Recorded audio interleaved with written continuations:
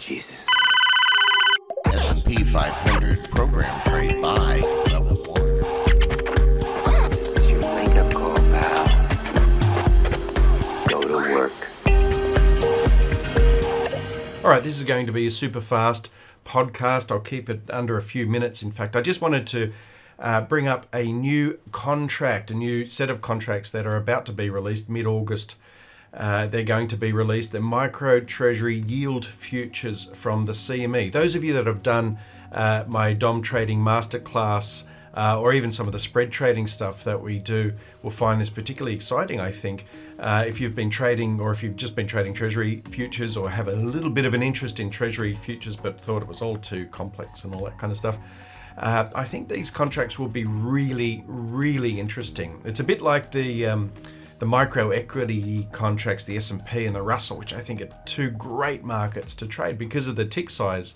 They can not only be very forgiving if you're wrong, but also offer a whole range of extra strategies, various market making strategies, averaging in strategies, and spread relative value type trades. And you can place those trades without risking a heck of a lot, or be able to hold trades a little bit longer because of the tick size. The same goes with these new contracts. They're based off a $1 tick size, and that works out to be about 1/10 of a basis point, which is quite different from the existing Treasury futures contracts. At the moment, the Treasury futures contracts cover the 2-year, the 3-year, the 5-year, the 10-year, the ultra 10-year, the T-bond and the ultra T-bond, or the ultra 30-year, as it's called. And what tends to happen with those contracts is that they are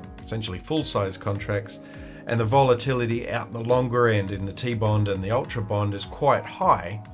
And as such, they're not really great contracts for those relatively new to trading, or those that don't have a decent bankroll to put into it.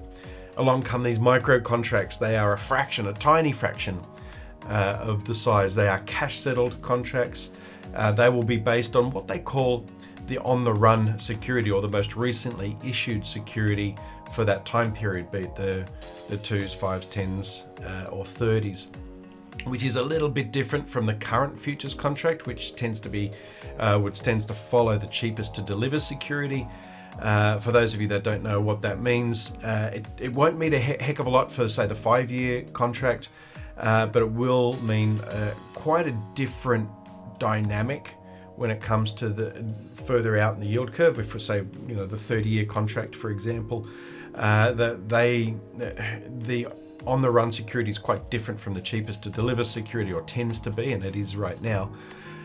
So in a way, you will have two 30-year contracts, but they'll have their own little personality. A bit like, let me think, another contract, Brent versus West Texas Intermediate. They're both crude oil contracts, but they have their own little, they have their high correlation, but they have their own little personality, if you like. It's going to be the same in these long end yield contracts, which would be really interesting if you're scalping, if you're relative trading, relative value trading, I should say, spreading, that kind of thing. So it's going to be the contract size will be priced as a DV01 of $10, and the tick size will be 1/10 of that, so $1 tick size, and that's for every contract. So it'll be really interesting to see.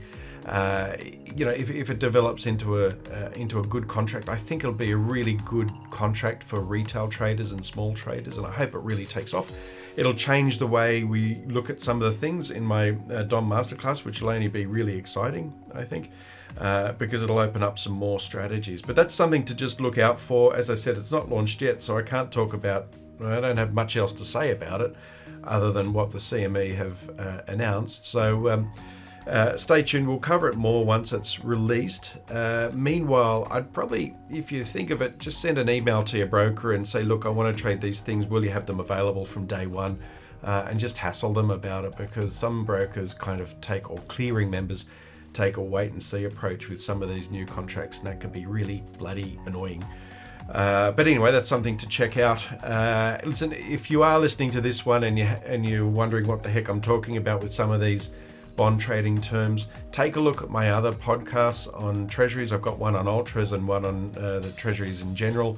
They're the two most popular downloads, I think, for my podcast series. So it'll all make sense once you listen to those. And if you have a question, of course, hit me up and we'll speak soon. Trade well.